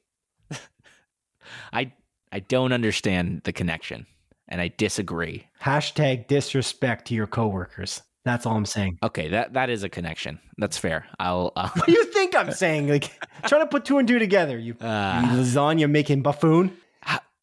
that was rude. Wow. I do make lasagna. It's really good lasagna. Yeah, I wouldn't know. My lasagna was delicious. Yep. I made I've been baking a lot of bread as of late. Good for you. I think I mentioned it. I baked some focaccia a few weeks back. Yeah. Went on a little focaccia binge. And then most recently, I made a tomato bisque, Simon, from scratch, which isn't a type of bread. It's a type of soup, a roasted tomato bisque. I made it.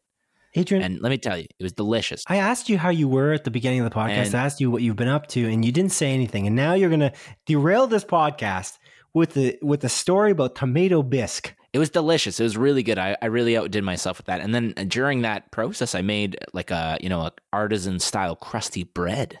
He's still going. And it was really good, man. You dipping that in there. And then I also made bangers and mash. Good for you. Yeah. Good for you. Mm-hmm. Happy to hear that. Okay. I'm glad. Excellent. All right. Now onto the montage, a sequence of our show in which I briefly present the week's smaller news stories as Adrian delivers a brisk verdict.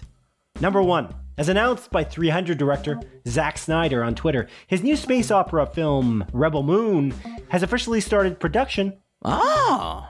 Number 2. As reported by publication Deadline, Disney Plus has renewed the Proud Family Louder and Prouder animated revival series for a second season. Oh. Number 3. As publication Variety reports, Candyman director Nia DaCosta has been hired on to direct the film adaptation for author Ta-Nehisi Coates' recent 2019 novel, The Water Dancer, which is being produced by both Brad Pitt and Oprah Winfrey. Oh. God damn it. Number 4. According to The Hollywood Reporter, the Good Will Hunting screenwriting duo of Ben Affleck and Matt Damon are planning to co-write and star in a film about the historic deal that saw basketball star Michael Jordan sign with sneaker company Nike in the 1980s. Ben Affleck is also looking to direct this new Amazon Studios produced feature. Oh. Number 5. As website Collider reports, director M. Night Shyamalan's 15th feature film, Knock at the Cabin, has officially started production. Oh. Number 6. As Collider reports, the Chris Pine, Hugh Grant, Michelle Rodriguez, and Reggie Jane Page starring Dungeons & Dragons film has officially been titled Dungeons & Dragons: Honor Among Thieves. The new film is being directed by Game Night directors Jonathan Goldstein and John Francis Daly and is set to launch on March 23rd, 2023. Oh. I'm actually going to break that bit. I feel like I did it long enough for those first 5. Oh no? You think so? Oh. It's interesting because Dungeons and Dragons: Honor Among Thieves, my immediate thought is like Uncharted, because Uncharted 2 is called Uncharted 2 Among Thieves. You broke the bit for that comment? Yeah. Oh, okay, I'm going to continue. Number 7. According to publication Vanity Fair, CW Longbottom actor F. Murray Abraham will not be returning for the 3rd season of Apple TV Plus's game developer workplace drama Mythic Quest, despite his character's incredibly well-regarded story arc from season 2. That's too bad. He was really great in that show. Number 8. As Deadline reports, John Wick screenwriter Derek Kolstad has been tapped as screenwriter for a new Streets of Rage film adaptation. Streets of Rage is a side-scrolling video game series developed by Sega that follows former police officers fighting a crime syndicate. Oh, okay. Interesting. Number 9. As Variety reports, production has halted on the set of the Aziz Ansari directed comedy film Being Mortal due to reported inappropriate on-set behavior from lead actor Bill Murray. That's too bad. I'm curious what the inappropriate behavior is. I know Bill Murray is like notoriously known for being kind of shitty to work with, but that's too bad. Number 10, as followed by The Hollywood Reporter, Dune actor Jason Momoa has been cast in the live-action film adaptation of popular video game Minecraft, which is set to be directed by Napoleon Dynamite director Jared Hess. And that concludes the montage. Montage. Wow, your reactions were pretty awful. Thanks, man. Yeah. Appreciate that. You're a good friend. Yeah. You're welcome. You're very welcome, Adrian. What do you got for me, my friend? What do you got for me? Simon, I got new releases for you. Do you? And there ain't too much coming out this week. Yeah, there ain't too much coming out this week. So let's make this quick. You ready? Okay. I'm going to rapid fire. This is for the week of April 25th to May 1st. That's a Monday to a Sunday, as per usual. And the first movie that's coming out is coming out on Tuesday, April 26th. It's a movie called Hostile Territory. This is confirmed by Movie Insider on the Apple TV app. It's a video-on-demand movie about a man that journeys across the Wild West to reunite with his children, Simon. Wow. Mm-hmm. Would you journey across the Wild West to reunite with me? Are you my child? No. It's just me. The Wild West isn't, I would have to travel back in time and live in a Yes. 1800s type situation. Like we both were teleported back in time because we're no strangers to time travel. We're both teleported back in time. And then you like, I'm across the Wild West. Would you travel across to reunite with me? Were we the only ones who teleported? Like, am I the only person who traveled back in time with you? Yeah, it's just me and you. Oh, yeah. If it's just you and I, then yeah, for sure. I would try to connect with the only person I know. Oh, but only that? What if it's like a bunch of people? What if it's like 50 people? Who are the people? Like, are they people that I'm close with? Or is it just you that I'm close with and a bunch of other random people? I think just a few people that you're close with, but mostly randos. Would you try to reunite with all of us? Or just like... yeah, I'd probably reunite. Like if it was me and Dawn, like if Dawn and I both traveled back and then the rest was just random people, would you just... Yeah, and I'd probably reunite with Dawn. Would you... But you wouldn't care about me? Sorry, I think we cut out there. Did you hear me? I heard that you'd reunite with Dawn. Yeah. That's part of what I said, yeah. Would you reunite with me as well, though, in that case? Yeah, of course. Yeah, sure. I feel like you're not being truthful, but it's okay. No, yes, of course I would. Of course I would. Although I couldn't talk to you because we don't talk outside this podcast. But yes, of course, yes. Never have, never will. Yeah, never have, never will. That even goes for the late 1800s. 100%. But I would find you and I would just nod. Well, that's kind of a communication. So I'd have to find Dawn first for sure. Yeah. So that we can have some kind of a go-between. Understood. Because it's very important to just keep our episodes very authentic. If we don't know each other very well because we don't communicate outside this podcast, it makes it a very visceral experience is what I would say. Yeah, we could launch the first podcast. But Adrian, ever. I was joking around, but of course I would go find you. Come on. Thanks, man. I'd definitely go find you too. Yeah, there was no my audio feed didn't break out like I just said. It didn't break up there. I was just making a jest. A jest. You're just being facetious. Sure. Can you just continue though? Because you said you were going to rapid fire that as a starting of this segment of our show, and you specifically stopped after the very first movie. So I feel like rapid fire for you means something very different than it does for me. Okay. So, yeah, you're right. All right, I'm going to continue. So the next movies coming out on Wednesday, April the 27th. The first movie is 365 Days This Day. It's a Netflix original sequel to the movie 365 Days, which is a sexy movie, Simon. Okay. It's the sexiest movie since 50 Shades of Grey, Simon. Is it? Yeah. It's a sexy movie. Well, first of all, this is a terrible name. I agree. 365 Days : This Day. Yeah, it's a sequel to Kingdom Hearts, one of the spin-offs. That's an inside baseball if you're a video game fan. Yeah. Kind of joke there. This title makes no sense. And also another movie that I've never heard of that's coming to Netflix. So again, it kind of proves our point that they've got a lot of quantity, but not necessarily quality. But anyway, next movie. Silverton Siege, Simon. This is a Netflix original movie that's based upon a true story of a bank held hostage, Simon. Uh-oh. Spaghetti-O indeed. And then the next movie that's coming out on this day is The Mystery of Marilyn Monroe, The Unheard Tapes. It's a Netflix original documentary looking into the mystery surrounding the death of the famed actress and model.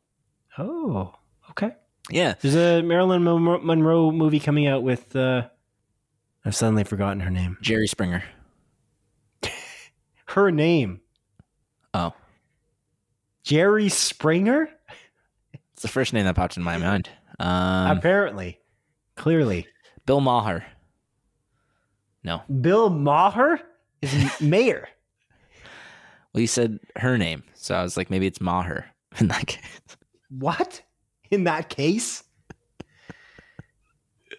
You're not even trying. Anyway, she's in Knives Out. She's the main actress. Oh, Anna de Armas. Yeah, Anna de Armas. Thank you. She's playing Marilyn Monroe. And apparently that's very, as you called the other one, a sexy movie. Apparently that's supposed to be like very like... Sexy. I think that's more than rated R. Like whatever the upper echelon of rated R is, that's what they're going for. Oh, are they making a porno? Like porn? No. that's I can't tell if you're serious. But no, there's something above rated R. There's a rating. X? No. XXX. No, it's I'm kind of confused. NC-17. Oh, okay. Why is it 17 though? What does it stand for? Man, I don't love acronyms. 17 years of age. No, because rated R is 18. I don't know, man. I don't know. But you know what I do know, Simon? Well, I'm looking it up because I'm doing... Are you looking it up? My due diligence here. Okay, thanks. It's got Adrian Brody, Sarah Paxton from the Disney Channel, and Anna de Armas in it. And the movie's called Blonde, and it's coming out this year. Oh. And according to the Hollywood Reporter, it got the rare NC-17 rating from the MPAA. So, okay. And if I recall correctly, the director, yeah, here it is too, Andrew Dominic, he was basically saying, I don't give a shit. Fair enough. Oh, man. He's like, it's an NC-17 movie about Marilyn Monroe. It's kind of what you want, right? I want to go see the NC-17 version of the Marilyn Monroe story. Just like, okay, sure, man. Cool. Yes. Super cool. Sarah Paxton. Oh, sorry. To be clear, this is the part that I was trying to read. I completely skipped it. Oh. If the audience doesn't like it, that's the fucking audience's problem. Whoa. I like that. It's not running for public office, is what he said. Interesting. Sorry, that was literally the quote I was looking for, and I skipped literally that sentence and moved on to the other one. How foolish of me. But yeah, Sarah Paxton. You know Sarah Paxton. Yeah, from the hit movie Aquamarine. Yeah, and the what's that? Sadie's Great Trip or something, whatever. She runs a farm. Halloween Town, but the third one, I think. Yeah, she's in Halloween Town. You know what I'm talking about, though? The one with the horses? Dream Horse with Toni Collette. Sadie. It's Sadie. No, Sadie's something. Sadie's Saddle or Sadie's... Sadie's Land? Sadie's World. Sadie's Saddle. You know what I'm talking about, don't you? Come on. Throw me a bone here. Yeah, dude. The hit movie Sadie's Saddle with Sarah Paxton. Throw me a saddle. Oh, here it is. Naturally Sadie. No, is that it? No, what the hell is that? I have no idea what that is. That's not it. That is a movie. That is a show, though, believe it or not. Am I wrong? I don't know. You're just not in this? You're not helping. What are you doing on your end? I wish I could see you so I could throw something at you, honestly. I'm literally Googling Sadie's Saddle Sarah Paxton and nothing's It's not called Sadie's Saddle. That was a joke. I was being stupid. You're not helping, though. Sarah Paxton horse movie. It's not a movie. It's a show. Horse show. Did you not even watch Family Channel as a kid? Darcy's Wild Life. Oh, I remember Darcy's Wild Life. Thank you. Who's Sadie? I have no idea. Shit. I don't know, man. Darcy's Wild Life. Yeah, that's right. I remember Darcy's Wild Life. That was the hit show on the Family Channel. Yeah, thanks for your help. Well, you kept on saying Sadie. Sadie Saddle. There's some Sadie somewhere in there. Maybe her last name is Sadie. Adrian, what's the next movie coming out? Let's go. The next movie that's coming out is coming out on Thursday, April 28th. It's a movie called Bubble. This is a Netflix original anime movie with a very dope art style, Simon. It looks really good. Good stuff. Next movie. Yeah, there was a movie called The Bubble that came out earlier, which is like a couple weeks ago. This is not that movie. It's a different movie. Yes. Anyways, the next movies that are coming out are all coming out on Friday, April 29th. The first one is a movie called Honeymoon with My Mother. This is a Netflix original Spanish comedy movie, but I don't really know what it's about because there's no write-up on Netflix. So I'm going to assume this guy goes on a honeymoon that he was supposed to go on, but his mom comes along. Yeah. Anyways, the next movie coming out is Rumspringa. It's an Amish in Berlin. This is a Netflix original movie, presumably about, an Amish in Berlin, probably. Oh, Alexander Skarsgård's character from The Northman is in Berlin? Yes. Yeah. That's exactly what this movie is about. The Northman. The Northman's in Berlin. Yes. For some reason. It's interesting. Anyways, the next movie that's coming out is a movie called Crush. This is confirmed by Movie Insider in the trailer. This is a Hulu original movie. You didn't even correct me. You didn't correct me, and that was such an obscure reference that I feel like I can't make stupid jokes because you'll never go back and reel it in to the point where anyone will understand what's happening. You know, I'm not the greatest scene partner. That's all I'm going to say, Adrian. I'm the greatest scene partner. You don't support me. You don't support me with the improv. You just... I always support. You don't yes and it. You just kind of... Yes, and Alex and the Northman is in Berlin, and he built the Berlin Wall. Stop it. While he was there. Is that better? The joke is stupid. His name is Omeleth. Omeleth, and you said Amish. So I was making a connection. It was a play on words. It was dumb. You're supposed to just back me up. Whatever.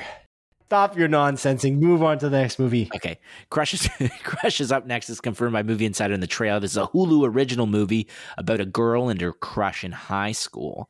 Now, is this coming to Star? I don't know. Maybe. But we don't know because sometimes these Hulu original movies come out to Amazon here in Canada.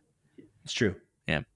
Anyways, next movie that's coming out is a movie called I Love America. This is confirmed by Movie Insider in the trailer. This is an Amazon Prime Video original movie about a woman who moves from Paris to Los Angeles. Wow. Yes.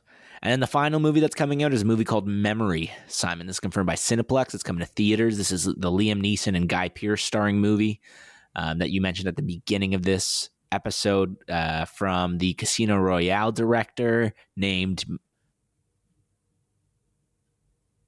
Sorry, you're waiting for me to help you out? It's like Martin something, isn't it? Are you looking to me to help you? Yeah.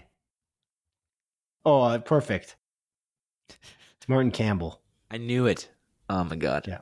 Like the soup. The soup. Yeah, the Campbell soup. Anyways, that's it. That's all, baby. You know where Martin Campbell's from, actually? I didn't realize this. No. Just looking through his movie listing here. He's from New Zealand, which is actually, Adrian, I don't know if you know this, but we are actually the second most popular podcast in New Zealand. Mm-hmm. I do know that. So I feel like we should have a pretty good connection with Martin Campbell. I agree. Maybe we can have him on the show. Hopefully, one day, yeah. Yeah. I'll reach out. We are in the industry, so. Yeah, 100%. Well, we're not. We're not really in the industry at all. I mean, kind of are. That's the joke. No, we really aren't. We're in Canada in a small town in Ontario. In reality, we're not even in Toronto or Vancouver. In which actually Toronto and Hamilton apparently they just started to film a Batman, like a Hollywood Batman production. Did you know that? No. There's a bunch of Gotham police cars. Can you guess which Batman? It's a TV show. Can you guess which one it is? Is it? Did they start to film? Is it the Penguin?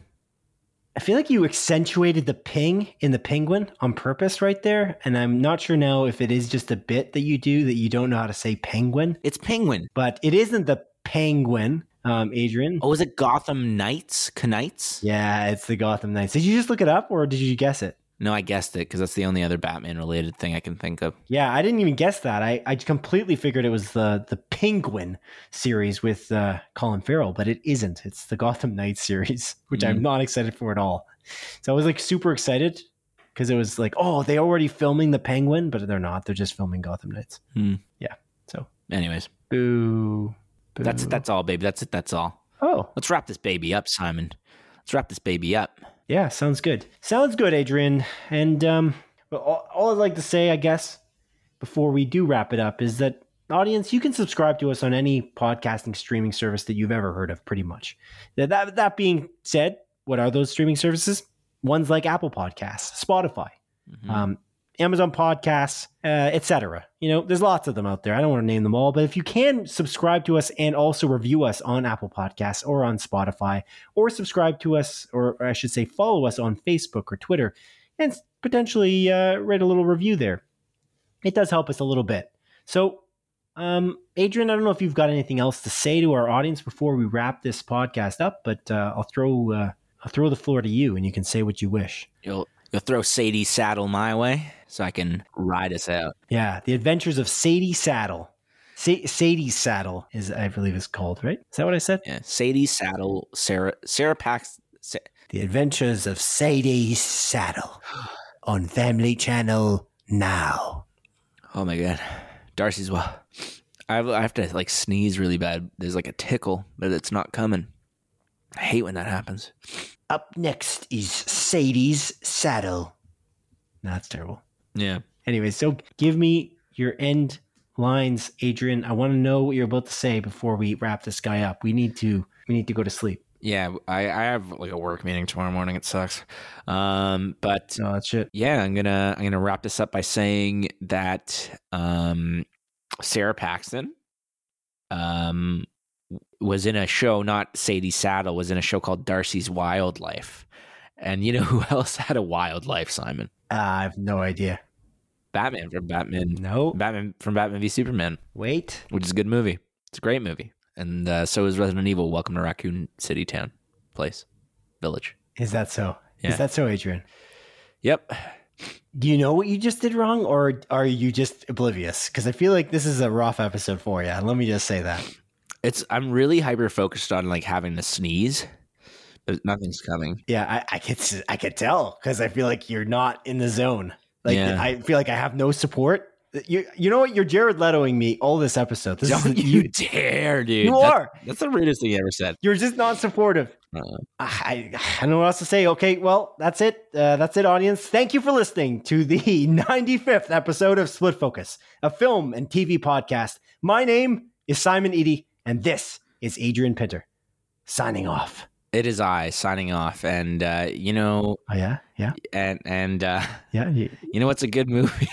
Signing off. Yeah, you know, Jared Leto, shit actor, but he's in a universe, and that universe is the Batman v Superman universe, and Batman v Superman's a good movie. And so is Resident Evil. Welcome to Raccoon Town City. You know what you did wrong now, Adrian? No, what did I do wrong? You clearly signed out twice. You're not even playing into your own. All right, that's it. Goodbye. Take care. Goodbye. Don't you dare call me Jared Leto. # no support.